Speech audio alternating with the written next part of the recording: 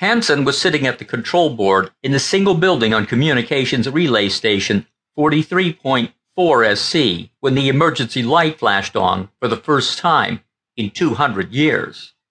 With textbook recommended swiftness, he located the position of the ship sending the call, identified the ship and the name of his captain, and made contact.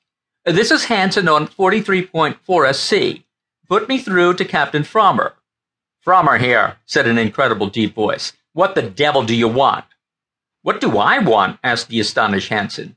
"It was you, sir, who sent the emergency call." "I did no such thing," said Frommer with great certainty. "But the light flashed."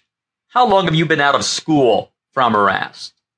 "Almost a year, sir. But that doesn't change the fact that you're imagining things, and that you've been sitting on that asteroid hoping that something would happen to break the monotony. Now leave me the hell alone, or I'll put you on report." "Now look here," Hansen began, practically beside himself with frustration. "I saw that emergency light go on. Maybe it was activated automatically when something went out of order on your ship." "I don't allow emergencies on the Euclid Queen," said Frommer with growing anger. "Now, if you don't—" Hansen spared himself the indignity of being cut off.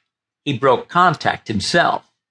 He sighed, reached for a book entitled Emergency Procedure Rules, and settled back in his chair. 15 minutes later, the emergency light flashed on for the second time in 200 years. With its red glow illuminating his freckled, excited face, Hansen triumphantly placed another call to the Euclid Queen. "This is Hansen on 43.4 SC. Let me speak to Captain Frommer, please." The captain has asked me to contact you. I'm the navigator. I was just about to call you. We have a small problem that—" "I'll speak to the captain," Hansen repeated grimly. "Now see here. I'm perfectly capable of handling this situation. Actually, it's hardly even an emergency. You were, it seems, signaled automatically when—" "If you'll check your emergency procedures," Hansen said, holding his thumb in the rulebook, "you'll note that the relay station attendant contacts the captain personally during all emergencies. Of course, if you want to violate—" "Look, old man," said the navigator, now sounding on the verge of tears, "try to realize the spot I'm in. Frommer has ordered me to handle this thing without his assistance. He seems to feel that you have a grudge of some kind. If you don't put me in touch with Captain Frommer in 5 minutes, I'll put through a call to sector headquarters." Hansen signaled off contact. If he knew nothing else about the situation, he knew that he had the upper hand.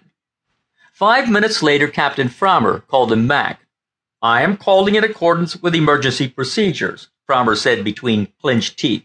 "The situation is this. We are reporting an emergency." "What class emergency?" Hansen interrupted. "Class?" asked Frommer, obviously caught off guard. "Yes, Captain. There are 3 classes of emergencies. Major class, which would include death and injury, mechanical class, including malfunction of Hegler units and such, and general class." Yes, of course, general class by all means," Frommer said hurriedly. "You see, it's hardly even an emergency. Just what is the nature of the trouble, Captain?" "Why, well, it seems that we were doing a preliminary landing procedure check, and—" "Yes, go on." "Why, it seems that we can't get the door open." It was Hansen's turn to be taken aback. "You're pulling my leg, sir." "I most certainly am not," Captain Frommer said emphatically. "You really mean that you can't open the door?" "I'm afraid so. Something's wrong with the mechanism. Our technical staff has never encountered a problem like this, and they advise me that any attempt at repair might possibly result in the opposite situation." "You mean not being able to get the door closed?" "Precisely. In other words, we can't land." "I see. Then I'm afraid there's nothing I can do except advise sector headquarters to send an emergency repair crew." Captain Frommer sighed. "I'm afraid so, too. How long will it take for a message to get there with your transmitting equipment?" 2 days, Captain. At a guess, there'll be a ship alongside within the week. You'll be maintaining your present position, I assume?" "Oh, we'll be here all right," Frommer said bitterly. Then he cut contact.